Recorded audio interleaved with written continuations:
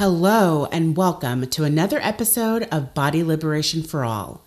I'm your host and decolonized wellness and body image coach, Dahlia Kinsey. I help queer folks of color heal their struggles with shame and self-acceptance through nutrition and self-care so they can live the most fierce, liberated, and joyful version of their lives.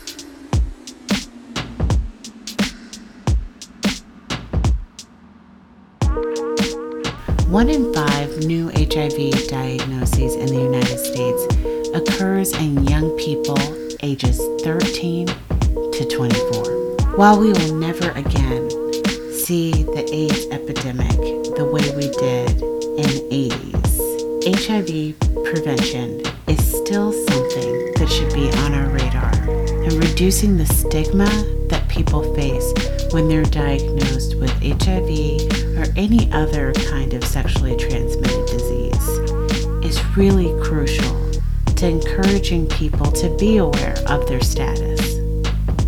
Anytime we bully or ridicule people, there's a price that we all pay as a group.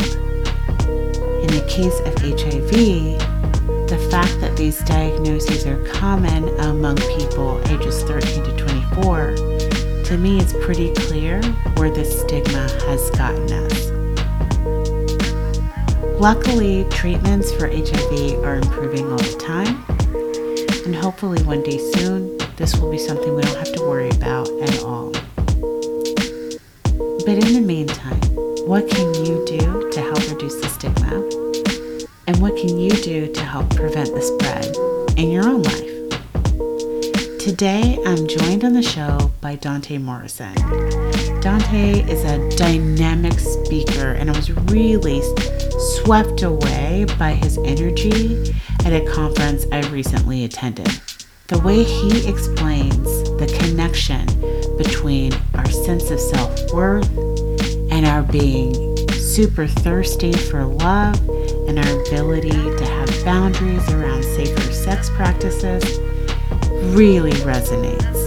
And unfortunately, this is something that we just don't talk about enough in sex ed settings, leaving young folks and other people who are vulnerable because they haven't been finding the love they're seeking in a really bad place. But instead of just noticing this problem and leaving it at that, Dante has become part of the solution. His story is fascinating. I know you're going to enjoy it. Let's get right to it. Yeah, they might try to put you in a box. Tell them that you don't accept. When the world is tripping out, tell them that you love yourself. Hey, smile on them. Live your life just how you like it. It's your party. Negativity is not invited. For my queer folk, my trans, people of color, let your voice be heard. Look in the mirror and say that it's time to put me first. You were born to win. Head up high with confidence. This show is for everyone, so I thank you for tuning in. Let's go.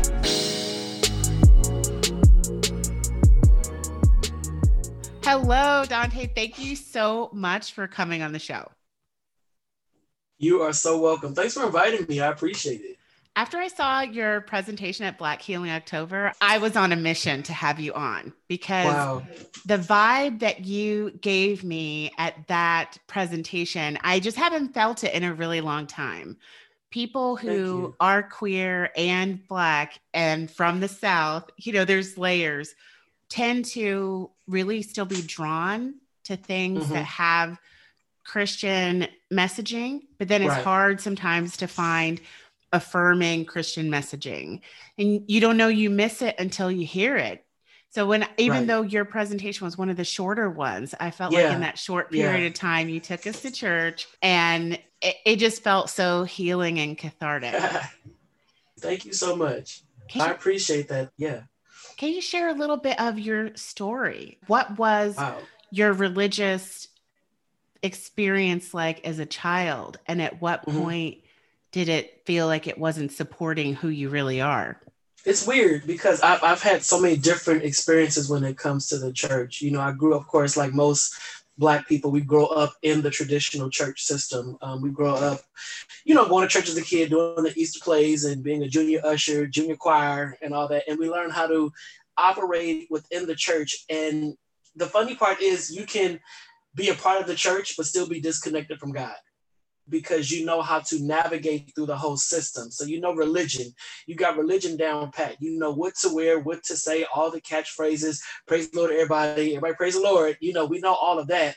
But when it comes to relationship, there's often something missing, because it's like, well, how do I build my own relationship when I'm being taught how my relationship should be? You know, it's like, well, you talk to God, you better go to God like this. You got to talk to God like this. You got to start your prayer like this. You got to be on your knee like this. And it's like, but that's your relationship. And that's how you approach God. That's how you talk to God. But we're two different people. So I grew up non-denominational. If anybody knows about that, that's holiness. You know, that's holiness. And you were in church from 8 o'clock Sunday morning until 8 p.m. Tuesday night. It's like you were in church like for days, and all different, you know, you're in there all day, and it's ingrained in who you are. But it's also a beautiful culture, because it becomes family. It becomes the village. It becomes your source of support. It's your go-to space. So I think the problem is when you realize, for those of us who are gay, queer identified, you know, whatever, when you realize something's different about you, it's like, well, what do I do now? Because I'm in this place where the person that I am, I'm being told that is not of God. And that piece of me is an abomination. That part of me needs to be cast out, you know? So how do I navigate this? Because all around me are these images of quote unquote healthy relationships, boy, girl dating. You know, I'm sitting in weddings and everybody got a crush on the other person, but I like him. You know, so how do I talk about this in this space that is the everything of my existence, if all we know is church and the church experience, but then we realize that who we are is not fully welcomed in this experience? How do we exist? And I think that's when I started really having to examine who I am, who God is, how do I need to live, what do I need to be? And it was mentally exhausting as a young person. Yeah, was this fairly young, like early teens? Yeah, about 16, 17, realizing that I'm not this dude that you guys have lived me out to be. You know, we can't wait to see you become a preacher and get a good wife and have your kids and all that. I'm like, yeah, I don't see that for me. But if that's what y'all say I need to have in order to excel in ministry, then I guess I got to go out there and get it? Question mark. Yeah. You know, oh, so that's tough. It's really challenging. It's really tough when your religious experience is kind of all consuming like that, when it takes up so much of your time and your whole social life. Everybody is in the same faith tradition as you. Right. So you have that feeling that if you were to decide to do something different, you also have to give up your entire social network. Right. Like literally nobody left. And even though I didn't get to be raised in a traditional Black church, I always feel like I missed out because I didn't get to. My parents were Jehovah's Witnesses. Okay. So, and you know, it's very similar in that you only know other people practicing that same faith because you're discouraged from hanging out from people outside of it. So when you realize you don't fit, you are basically left with the decision to keep faking the funk or give up your entire world as you know it. Right. And it's not just the friends, you losing family. Yeah. You know, because if everybody going to your grandma's house after church and you're that outcast, where do I go? If I don't go to church, I don't get the invite to Sunday dinner because now I'm the heathen that's out there in the streets and you living wild. And when you do come in, everybody trying to get you delivered or get you saved again, because it's like, I don't go to church because you guys told me I'm not welcome. You know, it's like, I want to go to church, but if I'm not going to be welcome there, you know, and you're telling me God doesn't love me or God does love me, but he doesn't want me like this, then I'm confused. You know, I'm really confused. You know? How did you navigate that? Did you consider the possibility that there might be another denomination that would work for you? Or was your heart really in the tradition you were raised in? Well, I think when it comes to, I think denomination is tricky because at the core of it, I'm a Christian. So whether I'm Baptist, Southern Baptist, Church of God in Christ, Church of Christ, Apostolic, Pentecostal, whatever the denomination, the root is still Christian. I love Jesus Christ. I subscribe to Jesus Christ. I follow the Holy Bible, so that's the core of my spiritual belief is Christianity. The denominational piece, when it comes to sexual orientation, human sexuality, it's basically the same across the board. Of course, there are outliers, and now we're getting more inclusive ministries forming. But the root of it, if you are a Christian, you should not be gay, because in the eyes of Christ, it's an abomination. So I could have left non-denominational and went to apostolic or went to Baptist, but even there, I would have to go and be covert about my life and who I love. Yeah.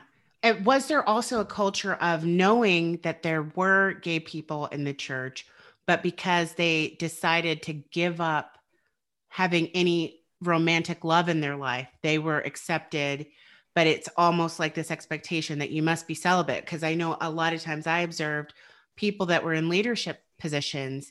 Mm-hmm. It was very clear that that was their true orientation, but they decided to just be celibate, and that was acceptable as long as you were not practicing, because the story was you hate the sin, not the sinner. Right. So, maybe I actually had a family member say to me that maybe it was something I ate. They didn't say it exactly that way, but like, how did people end up gay? Because they were like, right. I don't see how this would actually happen, because Jesus said, don't do that. So maybe you ate something. Like, we don't hate you, but you just have to fight this, and you have to not be yourself. Right. And seeing eye to eye on, no, people are literally born this way. And I think this is part of intentional diversity in the human family. And I absolutely don't believe that God condemns this. We just couldn't get on the same level there. So it's not like they reject everyone who is gay. You're just absolutely not allowed to have any romantic love in your life, which is really, really so harmful. Yeah. I thought you broke that down. It was so many layers to what you just said. And there's so many different avenues to go down. I'll tackle the first one. You talked about celibacy and deliverance, so in the church room, delivered. The most infamous delivered Christian is Andrew Caldwell. I'm not gay no more, whatever. And I went through that phase as well. I was like, okay, I'm not going to be gay anymore because I want to be accepted. So let me live for God as a heterosexual. Let me start dating women and all that. And I went down that path, and it was a challenge. It was tiring. It was a lot, because I didn't feel like I was being honest, because I was still being pulled, toward my natural desire. And it's like, okay, I'm dating these women. They're beautiful women. They love me. I love them, but the love wasn't equal. It wasn't balanced, and that's not fair. And I think when we push people to live a life that would make them more comfortable, we're being selfish. So for those out there who are saying, well, in order to work in ministry, or in order to be accepted at this church, or in order to do anything, you must be heterosexual. It's like, okay, so if I'm heterosexual, now the funny thing with me, when I said, okay, I'm not gonna be gay no more, I'll be heterosexual, me having sex with women was never condemned. Okay, right, let's talk.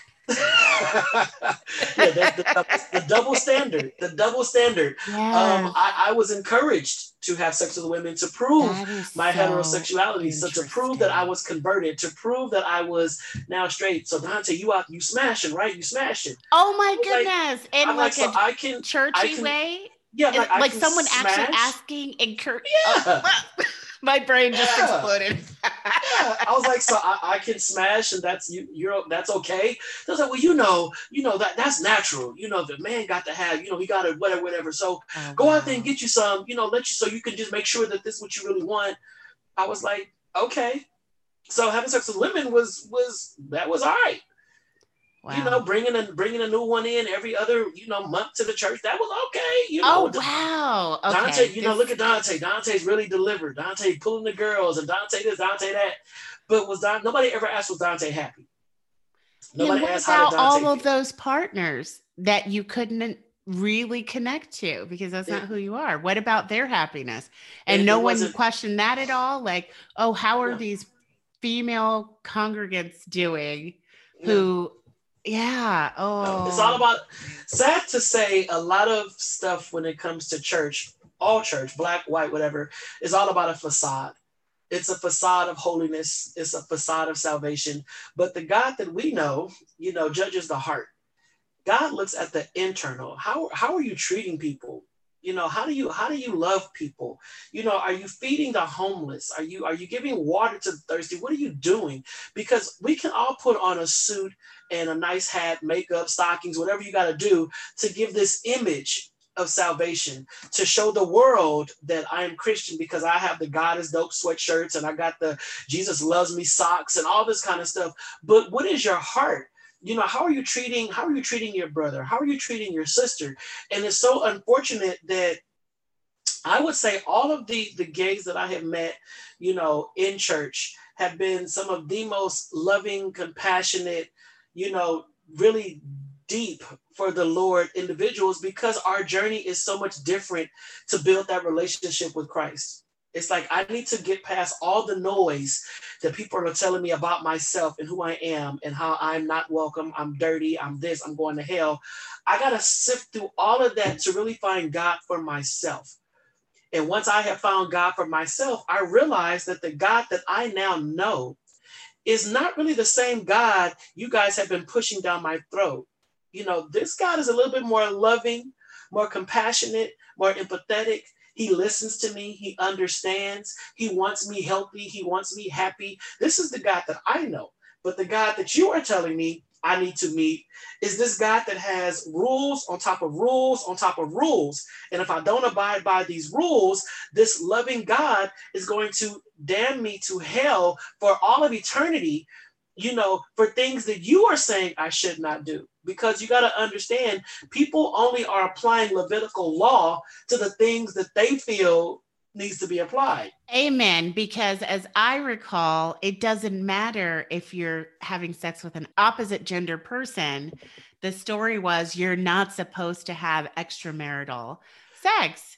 And Right. even though you would get a high five for that, I doubt any of the women would get a high five for Right. that same It's a double behavior. standard. So it's obviously applying social standards to this really ancient book that has a lot of things that you can't understand without the context of the time. Right. And people are twisting it, even not looking at that part of it. It's very annoying how conveniently Yeah. people interpret it, and they're like, Right. this is not a debate, this is 100% what it Right. says, even And though it's it's like, but absolutely how? not what it says. It's like, how is it 100%? I'm like, it's been transcribed countless times. And we're looking, like you said, there's certain dispensations in time that they were talking about. We have to take into context the culture. We got to look at society now. Look at the culture of the world now. The world right now could not survive in the culture in which the Bible was written because of the laws, the regulations, the requirements, even when it comes to our attire. We do Levitical law. We can't mix fabrics, and it's certain things that it's like, come on, you guys. That's come on, let's be real. Don't just pick homosexuality or sexual behavior and let that be the be all standout for the Bible, and we're going to ignore everything else in the Old Testament. But then we get Exactly. to And the things that we would never dream of trying to apply now. I right, think I'm head to toe in mixed fabric right now. right, And I've never heard anybody give anybody a hard time about that. I do remember hearing from other religious groups growing up the things that people would get caught on, like don't cut your hair, don't pierce your ears, but even in traditions where they would look at very specific old school commandments like that, they still would be very loosey goosey in other areas. It's like, right. how do you decide where you're going to take everything literally in this fundamentalist way? And the areas where you're like, oh, well, it was a different time, or this is an allegory. This isn't actually meant to tell you exactly what to do. It was supposed to teach a lesson. It's not Yeah. an actual commandment or anything. Yeah, and I think it's really beautiful, however, that right now we're having conversations that are challenging some of that. People are now, really speaking out loudly about their love for God and gay people specifically, and saying, I love Jesus and he loves me. and you can talk about me, you can criticize me, you can do all you want to do, but I'm still going to stand strong in my love for Christ and know that he loves me. Unfortunately, what I also notice is that when it comes to educating about, sex and human sexuality, we have to, when it comes to talking to young gay men, that's what I work with specifically. I tell them, just because you feel that God does not love you does not mean you need to go out there and be a hoe. And I'm very sex positive. I believe that sex is a wonderful thing. But if you're going to be sexually liberated, be in control and understand the why you're doing this. And I went through that phase where I'm like, well, let me go out here and just try to find love. And I found love through sex. Because if I'm having sex with you, that must mean you like me enough and care about me. Ignoring the whole physical part, it was skewed, it was distorted. So I think that because we don't push healthy relationships from a spiritual perspective within the gay community, we're not saying, well, what, God wants you to be safe, be healthy, find your right person and try to make that work. We're not teaching our LGBT youth that, from a Christian perspective. Yeah. It's very much, you should not be, don't do it, or you're going to go to hell. Right. So it's like, if I'm going to go to hell, then let me just go to hell. And I'm going to smash whoever I need to smash to feel good, because I'm going to hell anyway. Not understanding that love is within your reach. You can fall in love with one person and it can work. But how do we learn how to navigate a same-sex relationship? There's no primer that gives us instruction. There's no guidebook, and we only have traditional ways of relationship to guide us. So it's like, well, I want to get married. I want to have this. I want a house. I want a picket fence. Yeah, if you were a man and woman, that may be easy, but we're dealing with two men, and sometimes It's two alphas, so you got two men, y'all bumping heads. Both of y'all want to be masculine. So it's like, yo, don't open my door for me. I can open the car door. Don't buy me no flowers. It's like, but I thought you want flowers, and I'm not a woman. Then we have two women. How do we teach lesbian women how to navigate through the emotions of loving another woman?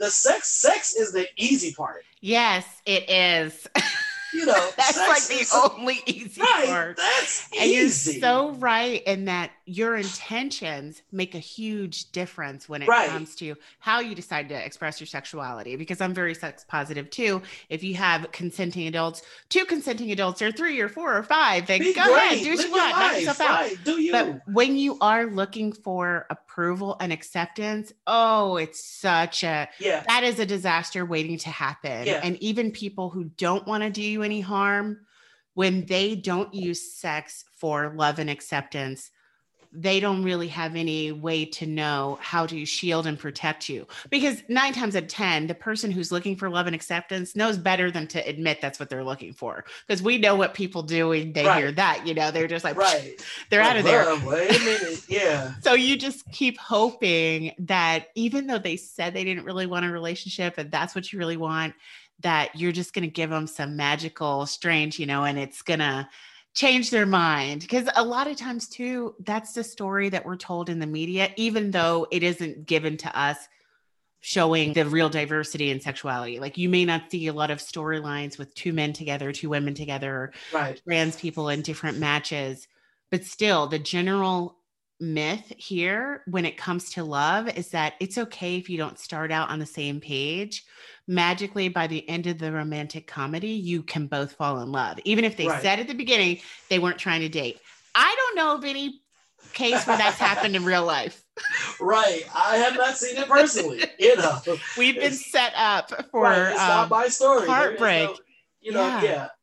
And I think it's important to have those conversations. I've noticed within my community, I can just say as a cisgender Black gay man, I've seen that a lot of young people, they want to have that mentorship, that guidance, that just role model or someone to inspire them. But there's so much hurt, amongst the older, Black gay male population. It's like, well, nobody helped me, nobody guided me, and you'll figure it out. I'm tired, I'm drained, I'm burnt out, I survived the AIDS epidemic. It's like, it's so much trauma that the give back is from a very different kind of space. There's also a generational divide because, millennials and the Z generation, very loud, very out, very open, very in your face. Social media is their best friend. My generation, we were a tad bit more discreet. You don't live your truth like that. You keep it under a bushel, and you have your little circle who knows your real tea. And then you go and twirl on the weekends, but Monday through Friday, you don't broadcast it like that. But right now, it's a different generation, it's a different time, so it's a bit offsetting for some of the older generation. They're like, well, these young gay kids, they don't understand the struggle. Well, that's good. They don't understand it. That's good. They don't have to struggle. We went through all that so they can have a better way of life right now. They can live in a way that we can't even imagine. Coming out in high school, oh my God. A GSA in 1990? No, you don't be gay, openly gay in high school. That's inviting ridicule. And even the ones you knew who were gay, you don't, ain't no gay straight alliance, ain't no club for the gay kids, ain't no rainbows. No, you don't do that. Yeah, it really wasn't safe. Yeah, so seeing how things have evolved, I'm like, wow, these kids get to enjoy adolescence in their truth and be supported. And I think that is upsetting for older generations because they look at it as though the gays are taking over. No, the gays are not taking over, and stop looking like homosexuality just appeared in 2000. Oh my goodness. Yes. I keep hearing that. I know you've heard this a million times because I don't know that I hear other groups saying this, but that extreme, like fake woke, kind of extreme Black person, thank you, who's like, the man has introduced homosexuality and it's like trying to bring us down through this. I'm like, no, there've always been Black gay people. People have been suppressing our story. We've gotten distance from our gay history, but we've always been here. But to hear how they go on and on, like, and really. Meanwhile, that same Hotep has 4 or 5 kids that he's never met. Thank you. So you're the problem with the Black family, bruh. Raise your children. Oh my goodness. Yes. I saw somebody post a meme about that. Like, I'm not the one tearing up the families, hon. That's you. Yeah, you got all these kids, you got all these baby mamas, and you don't take care, you don't work, you don't do this, you don't do that. But the gays are destroying the Black family. Don't worry about us. Yeah. We're not. Trust me, we're not. And that is definitely annoying. It's like, you got to be kidding me. And I also notice how we have this habit of celebrating the wrong thing. You can have a gay youth that will get his degree and all kind of stuff. There's no parade. There's no showering of gifts and blessings. But let Man come home from jail and we're all buying barbecue and we're all out there like, he's home. I'm like, you do realize that he robbed like 8 people. Meanwhile, his gay cousin is sitting over there, just graduated from Harvard, and we've said nothing because the gay boy is, we don't really rock with him because, that's the little punk over there. Oh, okay. So he wasn't a man, in your eyes. And I think I've been through that as well, being looked at as not being man enough.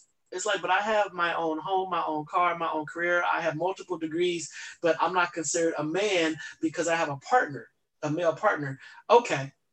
All right. And I think until we begin to have definitions or conversations on what a man is, the only thing different between me and the brother on the block is that I like men. That's the only difference. The only difference is that you openly like men, right? Because we don't know what, this other person's real orientation is. And a lot of people, when they spend time away from their family, whether it's because they had to go off for work or whether it's because they had to like go off and do a bid, not everybody is being assaulted and just like boo-hooing it up about there only being men to date in prison. Some people are able to be themselves while they're there, and then they come out and it's a whole nother story, So, yeah. Let's just call a thing. Let's just be real about it. Well, that's got to be really infuriating. I can't imagine how traumatic it was to live through the AIDS crisis and just hearing people talk about the stories, just the concept of when you're young, you feel immortal. And then for there to be this mysterious illness that's killing all of your friends, I just can't think of anything more heartbreaking. And it's extra sad for it to happen to young people for some reason in my mind. So I can understand from the trauma, people still being really salty, seeing other people having a completely different experience, because all we ever wanted, as all anybody wants, is to be loved, accepted, and appreciated for who they are. And so you see it happening to someone else and you're like, oh, why couldn't I have been loved and accepted and appreciated? Like, this is some nonsense. And that is like a natural knee-jerk reaction to just be jealous and angry because you're so heartbroken. Did you ever experience that? Or how did you manage not to? How can you be happy for younger people having an easier life experience and not let it bring up heartbreak for you? I think when you look at it from the lens of we're evolving, I think when you're living in a selfish mindset, you kind of envy the younger generation. But I work with them, so even though they have it better in certain aspects, they also have it harder, because now they have to live up to this. So you're living in your truth. So that means your excuses are basically out the window. At least with me, I could be like, well, if I would have came out earlier, or I was gay, or I was in the closet, I was this, I was that, it was a lot of oppression, whatever. But this new generation is like, well, you don't have the same obstacles. You're allowed to live 100% free. You can get a job openly gay. You can go to church openly gay. You can do this openly gay. So you don't have the same barriers. You can live loudly, in all of who you are. And people they may trip at first, but they're going to welcome you. Versus my generation was like, we don't want your kind here. And I'm not saying that does not happen everywhere. There's still a lot of ignorance out there, but this new generation is really breaking down barriers and breaking down walls. Even when it came to gay marriage, when that happened, the young men I was mentoring, I said, you do realize now that you can get married, your dating life should change drastically. Because when you date, and you want to get married, you now have that option. So are you dating for marriage? And you can say that to yourself, like, is this my future husband? Versus when I was younger, is this the one I'm going to live with for some time until we break up? Because, the gay life is just horrible. But you now can establish a household. You can establish a long-term situation with a legally governed husband or wife. You can do this. So it changes the dynamic. It removes a lot of excuse. I want to have a husband. You can have that. You can legally have that. So what are you going to do with that power? Yeah. So I don't envy them. I look at them now like you don't have anything to complain about on the level that I did, because you can buy a house with your husband. If your husband dies, you are legally entitled to everything that he got. You won't get stuff taken from you by his family or whatever. So it's like, how do you want to do this? Right. Right. So are you a Gen Xer? I'm Gen X. It's just crazy how quickly things have changed. Well, I say quickly, maybe it feels quick if you didn't have to live through the parts of it. Exactly. Yeah. And we still have a ways to go, but I'm just excited about the work that you're doing, because I know as an outsider, because I'm a cis, Black, bi, pansexual person, I have seen how incredibly abusive people can be to cis Black gay men. And it's nauseating. So it's good to know there are mentors out there. And if you don't have a mentor that you can access in real space, the work that you're doing is connecting you to men that maybe will never meet you in person. So can you tell us what led you to start your own content, like putting the show out there and taking speaking engagements? Did you feel called to help people beyond your immediate, area? You spiritual. Did you feel called? Did God call you? So basically, I'm an Air Force veteran. I served in the military and I went through that. And then I worked in corporate America. And then in 1999, I was diagnosed with HIV. And when that happened, that shifted my life, understandably. And I realized I think within the first year of diagnosis, I was trying to find a space where I can have conversations about what I was going through, to sit with peers and all that.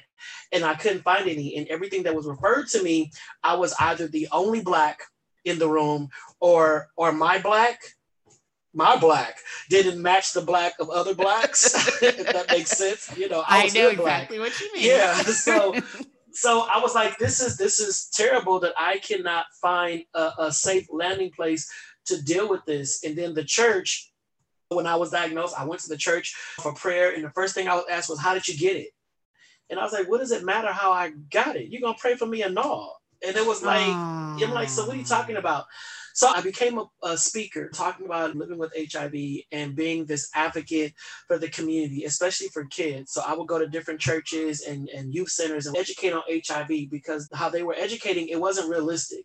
It was from a very, very white lens. And I'm like, hood kids don't talk like this. They use the real words, So that started breaking down ground. Then I realized that there's different levels of work in this field. So I started working in the research department at UCLA and was doing a study that educated down low men. I had to go out and find down low men and ask them why were they on the DL and why were they doing what they were doing. And when I was hired, they must have been the most resistant study subjects of all time. Listen, I was out at cruising spots at like 2 a.m.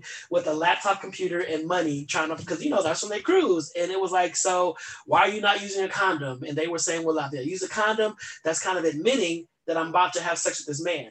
Because they wanted everything to be like accidental.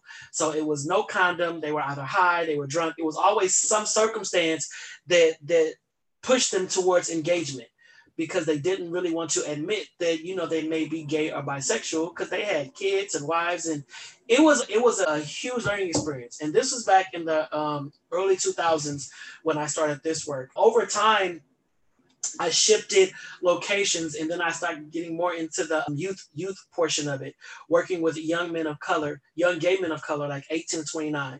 So for at least 15 years, that has been my target audience. And I have mentored a lot of young men who have, honestly, now they're either working in the field or their lives have changed drastically, some for the better, some for the worse. Some say I'm too hard. But I'm like, I'm not hard on you. I'm giving you this tough love because the world is rough. You're Black. That's one in America. You're a Black man in America. Let's start with that. And I would always ask these guys in our groups or whatever, I said, are you a Black man who is gay? Or are you a gay Black man? Because that's a difference. Do you lead with your gayness? When you walk in the room, are you gay first and then your Blackness is pushed over in the corner? Or are you a Black man walking in, fist raised, I'm about that life, my people, and then you just so happen to be gay? I'm a Black man who just so happens to be gay, because my gayness is such a small part of who I am in the culture of America. The cops are going to see a Black man first. That is an important distinction. Yeah, I never thought about that. Yeah, my gayness will not stop me from getting pulled over. Right. My gayness will not get their knee off my neck. My gayness will not let them put their gun down. No, my Blackness is the threat. My gayness is not a threat. So I let the kids decide, which one are you? Do you lead with your gayness first, or do you lead with your Blackness? I'm Black. So I just got really passionate about wanting these kids to understand that they matter, because a lot of them have been kicked out of their home for being gay. They have been kicked out of church for being gay. And because of that, their self-esteem was shattered. They dropped out of school. They didn't want to go to college. They felt they couldn't get a job, or that they only was good enough to work little minimum wage jobs. I'm like, no, you can be the next great. So let's rebuild all of this. Let's unlearn what you thought you knew about yourself and rebuild you back up. That was my goal. And then from that, of course, throughout that time, I got involved in ministry. I accepted my calling, and was licensed in ministry. So I was preaching a lot and just really teaching. Then I went through the whole I'm now straight phase. Then I went back, like, let me be true to myself. So now I am an openly gay, Black, HIV positive minister. And that's a lot to unpack. It makes a lot of folks kind of like question, well, how are you clergy? And how are you this? And how are you that? I'm like, I am who I am. I am who God says I am, and I'm going to do what God has called me to do. So when I started the Dante Show, it started out as a podcast. It was just me. I was by myself, and it was basically a dare, because I would always have these conversations on social media that really was challenging, the system and talking about Black issues, gay issues. I have a knack for interweaving the conversations so all will feel welcome at the table. It's not gay talk, and it's not black talk. It's anybody that can come in. Then I evolved into Facebook Live, and I did that. Then I got a co-host. My co-host is a cisgender black straight man. I'm a cisgender black gay man. And the dynamic is what people appreciate the most. They love it because I'm trying to break down this barrier stating that black gay and black straight men cannot be friends, that we cannot, cohabitate together. And my co-host is not bisexual. He's not curious. He's not down low, because I have a lot of straight friends who have been accused of that. They're like, Dante, folks honestly ask me, because I'm your boy, do I get down? I'm like, it's really weird how we will say that the straight man is DL. Why can't I be a DL straight dude? This is interesting. Yeah, that goes back to the bias and all of our messed up messaging around what it means to be masculine, and that toxic masculinity, and even what they were reinforcing in the church, that, oh, it's just this natural male thing, that need to smash like never shuts off, and it drives everything, because you see the same thing with opposite gender straight men and women that are cis. No one believes in the possibility of friendship between those two. But it's all about that toxic idea that if a man can't fuck it, he won't even talk to it, which is not reality. Which is stupid. It is stupid. Yeah, it's my straight homeboys, they love hanging with me because I get all the females. Because, the black girls love the gay guys. So they come to my parties or my functions, my little soirees, and all they see these beautiful women, they like, yo, Dante, is she? I'm like, yeah, she's straight. She's straight. She's single.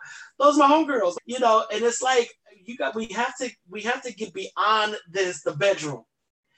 I don't get in your bedroom, you don't get in my bedroom. And one thing I also make sure of my gay friends, I also make sure that they respect my straight friends. I got some straight homeboys that are beautiful, and I always be like, yo, he's straight. Respect his boundaries. He's here with us, hanging out. Respect his boundaries. Don't feed into the stereotype that all gay dudes want to do is have sex, because that's not true. And I always tell my straight dudes, hey, your homeboys are looking at me. I'm like, first of all, you're not that attractive. Get out your own head, homie. Just the same way the girls give you shade, the boys gonna give you shade too, because you ain't the baddest brother on the block. So just stop, and I'll bring them down a peg. Stop thinking that all we think about all day is sex. That's not the gay way. We got bills, we got jobs, we got school, we got stuff to do. Sex real sometimes people is way over there, right? Sex ain't on the forefront. I got stuff going on. Well, it's so funny because if you think about, I've explained it to some straight people this way. I'm like, know that even though you're heterosexual, you're definitely not attracted to all people of the opposite sex. Right. And that makes no sense whatsoever. Right. So why would you think that a gay man is attracted to all men? On what planet? Like, that doesn't make any sense. It's anyone who really has known a man romantically knows that all that stuff we're fed about them, only thinking about sex and thinking about sex all the time, that's not true. And especially when stress gets in the scene, like, good luck getting them to think about sex. It ain't happening. So yeah, people just really need to think beyond the lies we've been fed. Right. So I do that. So, I also do a lot of conversations with clergy. A lot of Black clergy reach out to me covertly because they don't want to be, seen talking to the gay clergy dude. So it's like they have conversations because they see within their flock, there are members of the LGBT community. And it's like, well, you need to minister to these people. They're going through, but I think the most groundbreaking occurrence was after the Pulse nightclub tragedy, was when my bishop said, yo, we got to do something. What can I do as your pastor? I said, let me talk to the church. And he allowed me to speak. And I shared with the congregation. That's when I came out as gay. I'm like, yo, I'm gay. Y'all, y'all love me. I've been here for years. I'm gay. If y'all assumed it, I'm now confirming it. But what happened at Pulse nightclub was tragic, and we cannot ignore that. People need to know that we care as a church, and I'm like, the reason that it hurts me so bad about that was because Pulse was a sanctuary. And a lot of gay clubs are sanctuaries. We don't go just because we want to turn up or listen to WAP on repeat. We go because we want to be in a space with our own, where we can live true, live honest, laugh, and joke. Similar to church. I grew up in church, and church was my space to go, to be with my family, my friends, to live, to laugh, to love. It was my sanctuary. So imagine someone coming into our sanctuary and destroying it, killing people in our sanctuary, in our safe space. And it's an outsider that did it.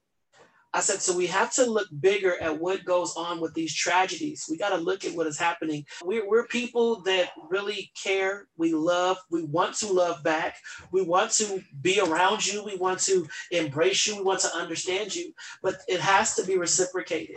And I think that day, a lot of walls were destroyed. A lot of stuff was broken. And people started to realize, this is a human situation. We're all humans on the same pathway. We're all trying to get to a good ending, but if we can't have conversations about that or sit at the same table without wondering who is doing what in the bedroom, if we all need to come together, if we all came together and voted Trump out, that was us. Had nothing to do with who we're sleeping with. That was us, and especially for Black people, with all the stuff we've been through, it's like Paulo Freire's book, Pedagogy of the Oppressed. It's like we were slaves. We were brought here. We were slaves for 400 years, beaten, bruised, all kind of stuff. And honestly, we're still slaves to a system that does not respect us or appreciate us, So how dare us? How dare cisgender heterosexual individuals further oppress Black LGBTQ individuals? How dare us do that? That's an insult to all that we've been through, as if there were not gay slaves, as if there were not gays on crossing the Middle Passage. Gays have been here all along. And as Black people, we need to learn how to unify our efforts and not divide based upon sexual orientation. If we're really going to bring about change in our own communities, we need to allow space for everyone with their talents, to come together. So stereotypically, heterosexual men, you build the house and let the gay men come in and decorate it. Stereotypically. But gay men can build a house too. We can pick up a hammer, and there's a lot of straight men that can cook better than women. So it's like these gender roles and gender norms and all that. Let's throw that out the window and let people do what they are qualified and equipped to do so we can get ahead.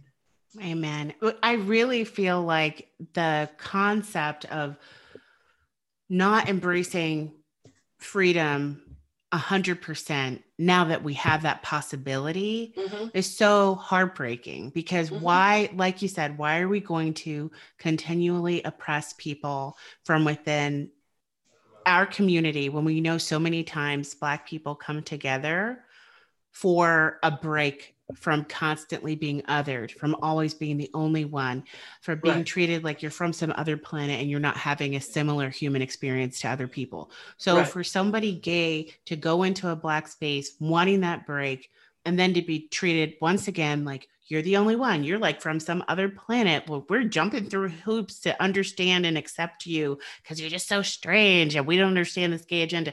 It's so unloving. It's so taxing. And I feel like it's spitting in the face of your ancestors who probably dreamed about freedom for you as their descendant.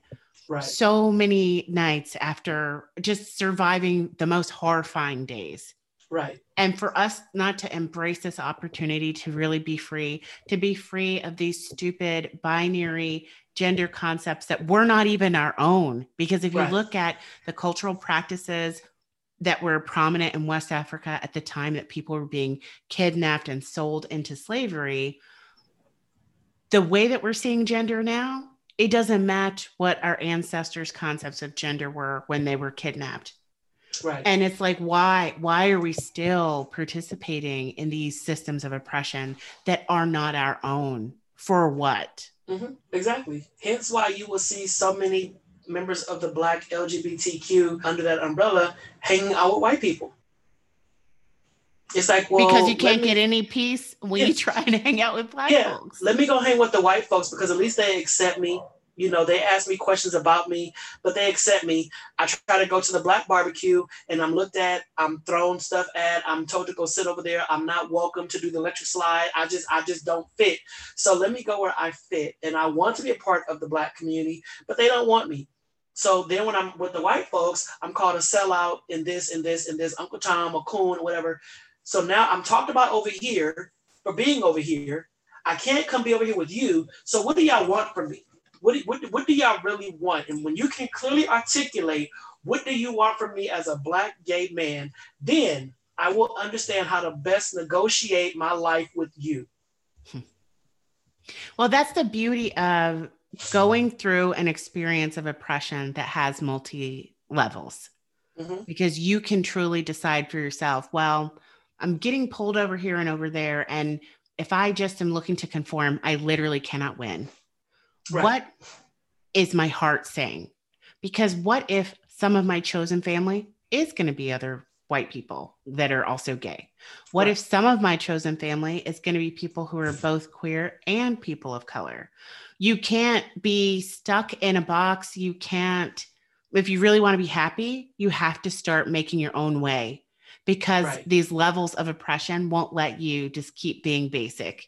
You know, you have, you got to evolve or be miserable. Those are your options. Right. You have to. And if you're not willing to do that, then you're going to have a very boring life, because you're closing yourself out from so many beautiful opportunities and so many beautiful people that you can meet. I love my journey because I have met some of the most phenomenal individuals of all shades. You know, I have friends of all colors, all ages, and I think it's just gorgeous to be able to have a palette of just options to choose from when it comes to how I want to hang out, socialize, talk, whatever the case may be.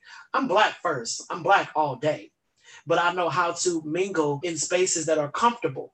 Now, I'm not going to go to a Trump rally, you know, but I'm just saying, I know how to navigate while still remaining black and true to who I am at the core. But I think some folks, they get, the Hoteps, for example, they get so caught up in this one way of thinking that you're really doing more damage, than good. And we have to be mature in our messaging.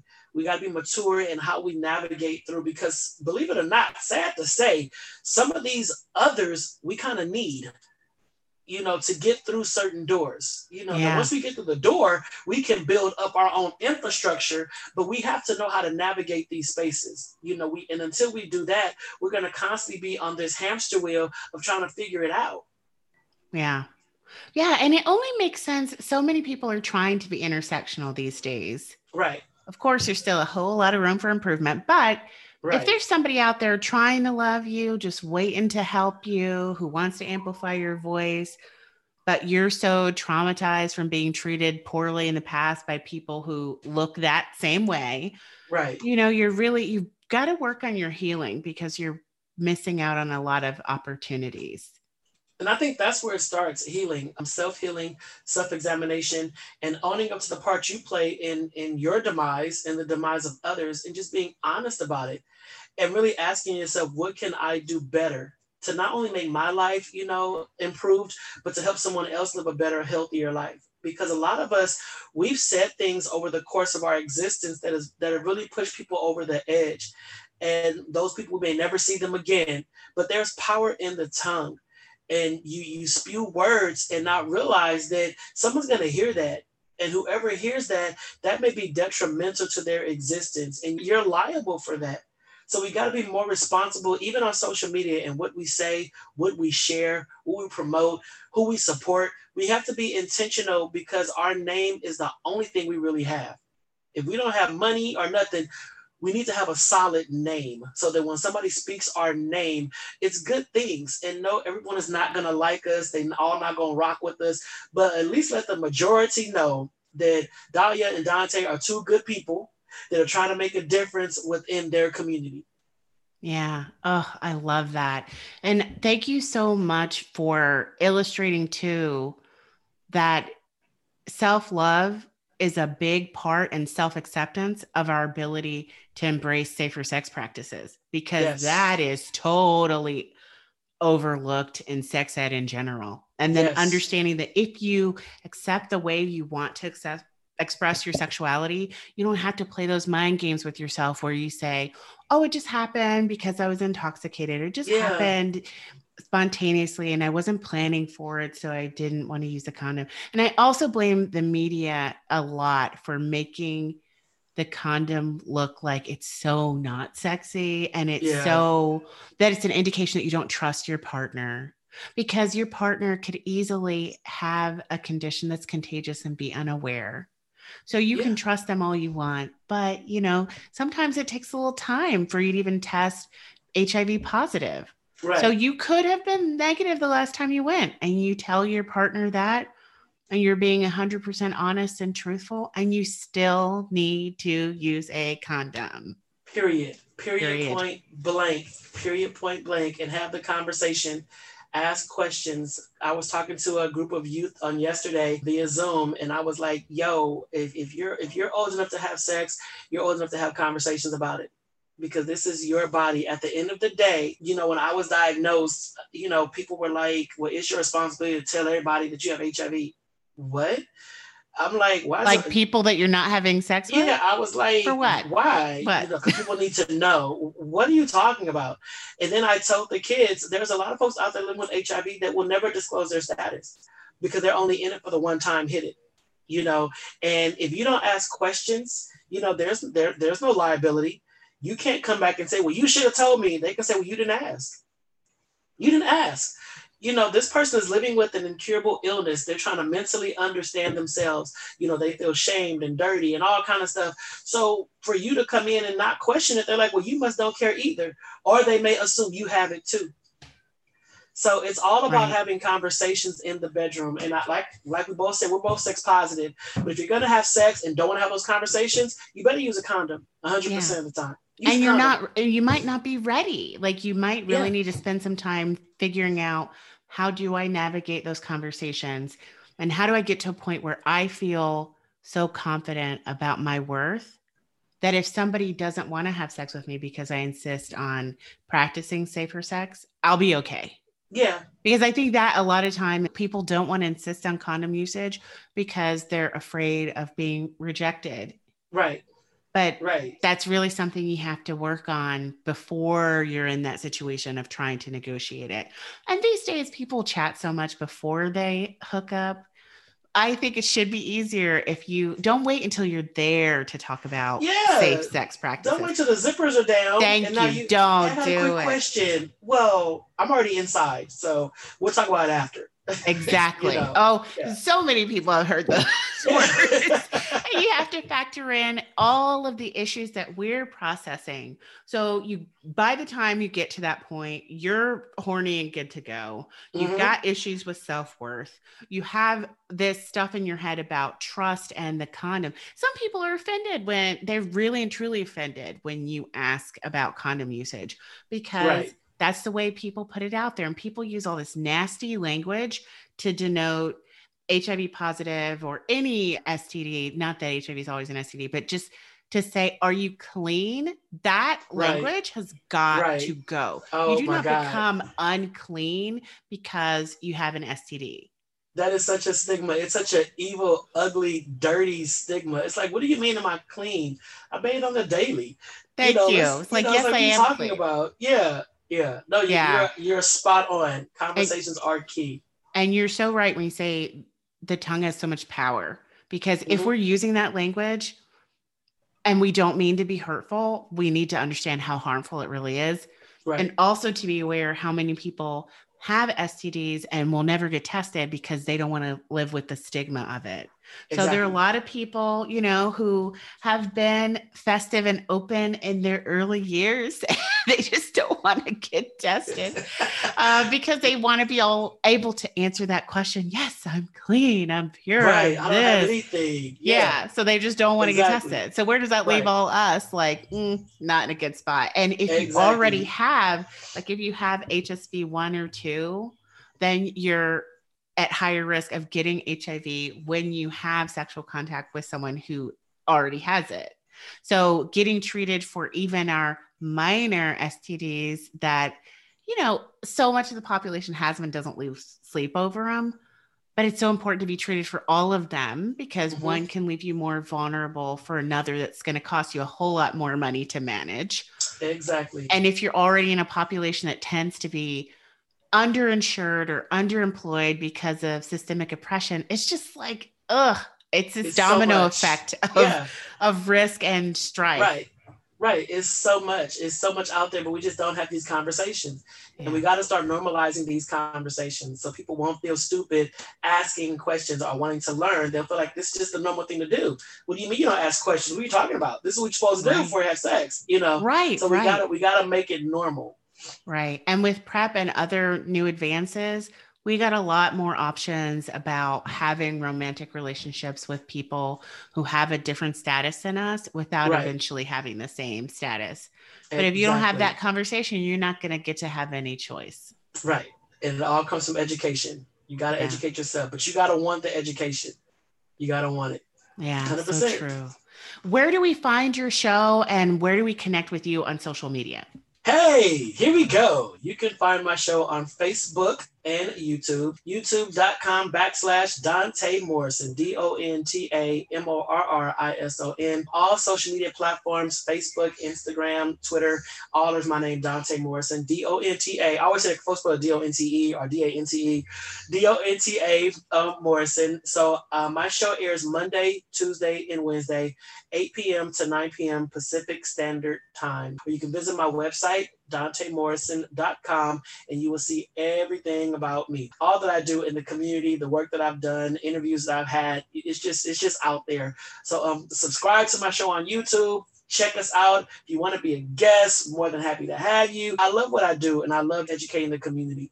I love it. Thank you so much for coming on. This has been You're so welcome. Really insightful.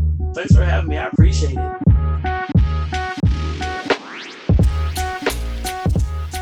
Please do connect to Dante, reach out on social media, subscribe to the YouTube channel. And remember that I have a YouTube channel as well. And a recent addition I've made is an affirmation and meditation playlist that's dedicated to queer folks of color. If you're on the mailing list, you already received that in your inbox. And if you haven't already hit reply to give me some feedback, please do. Remember, the only fee for the show is that you share it with others anytime you hear something useful. And that honestly should be every episode.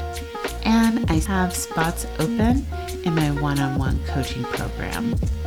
If you would like to connect with me, see that link in the show notes. Thanks as always for joining me. I will see you next time.